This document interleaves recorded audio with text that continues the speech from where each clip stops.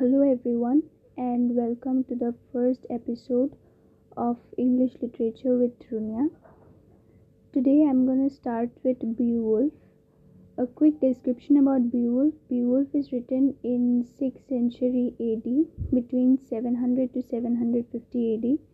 It is an epic poem written in the Old English period or in the Anglo-Saxon language. Beowulf, it begins with King Hrothgar. King Hrothgar is the king of the Danes and he is very well loved by his people. He builds a lavish hall which is called Heorot to house his vast army, and when the hall is finished, the Danish warriors gather under its roof to celebrate. Grendel is a monster who lives at the bottom of the nearby swamp. So he is provoked by the singing and celebrating of Hrothgar's followers. He appears at the hall late one night and he kills 30 of the warriors in their sleep.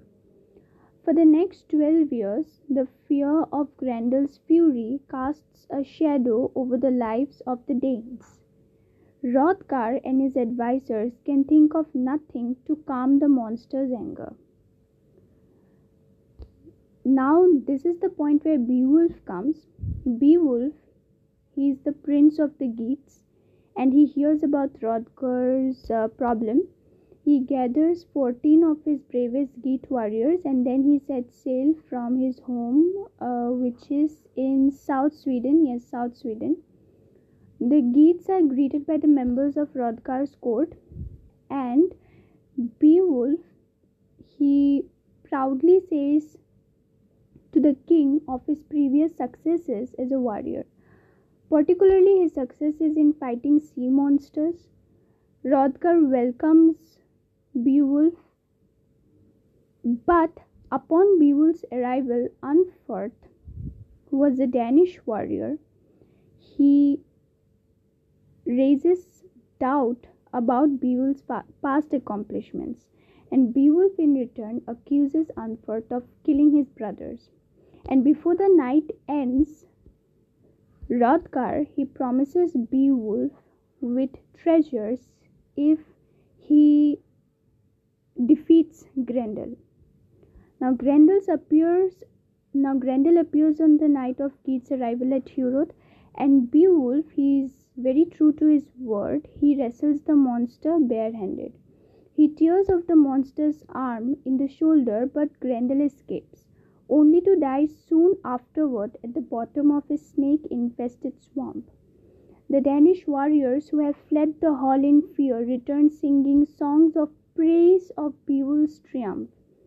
Hrothgar rewards Beowulf with a great store of treasures, and then Hrothgar also holds another banquet. But what is unknown to these warriors is Grendel's mother is plotting revenge on Heorot. She arrives at the hall when all the warriors are asleep and carries off Aesir. Now Aesir is the closest friend of Hrothgar and Hrothgar's chief advisor. Aesir was Hrothgar's chief advisor along with her son's Claw. Beowulf offers to dive to the bottom of the lake, find the monster and destroy her. He and his men, they follow everywhere looking for the monster, and finally they find her below the lake. And then Beowulf dives in to destroy her.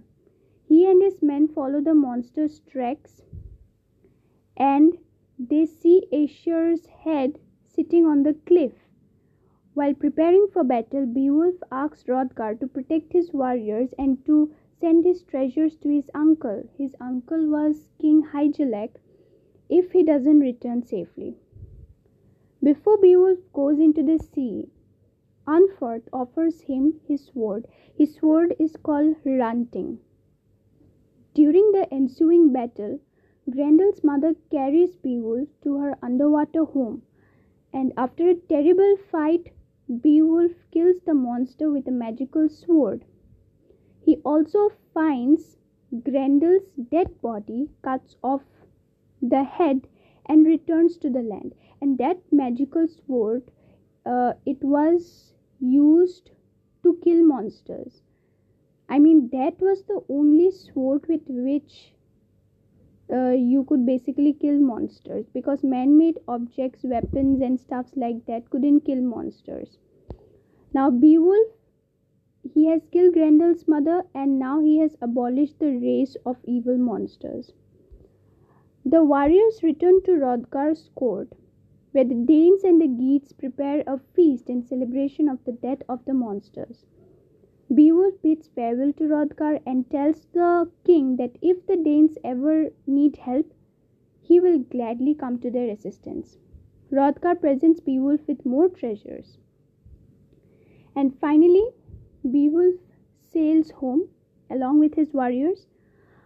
After recounting the story of his battles with Grendel and Grendel's mother, Beowulf tells King Hygelac, that is his uncle, about the feud between Denmark and their enemies. Now he describes the proposed peace settlement in which Hrothgar will give his daughter Friweru to Inglet, king of the Heatobards, but he predicts that the peace will not last long. Hygelac rewards Beowulf for his bravery with land, swords, and houses.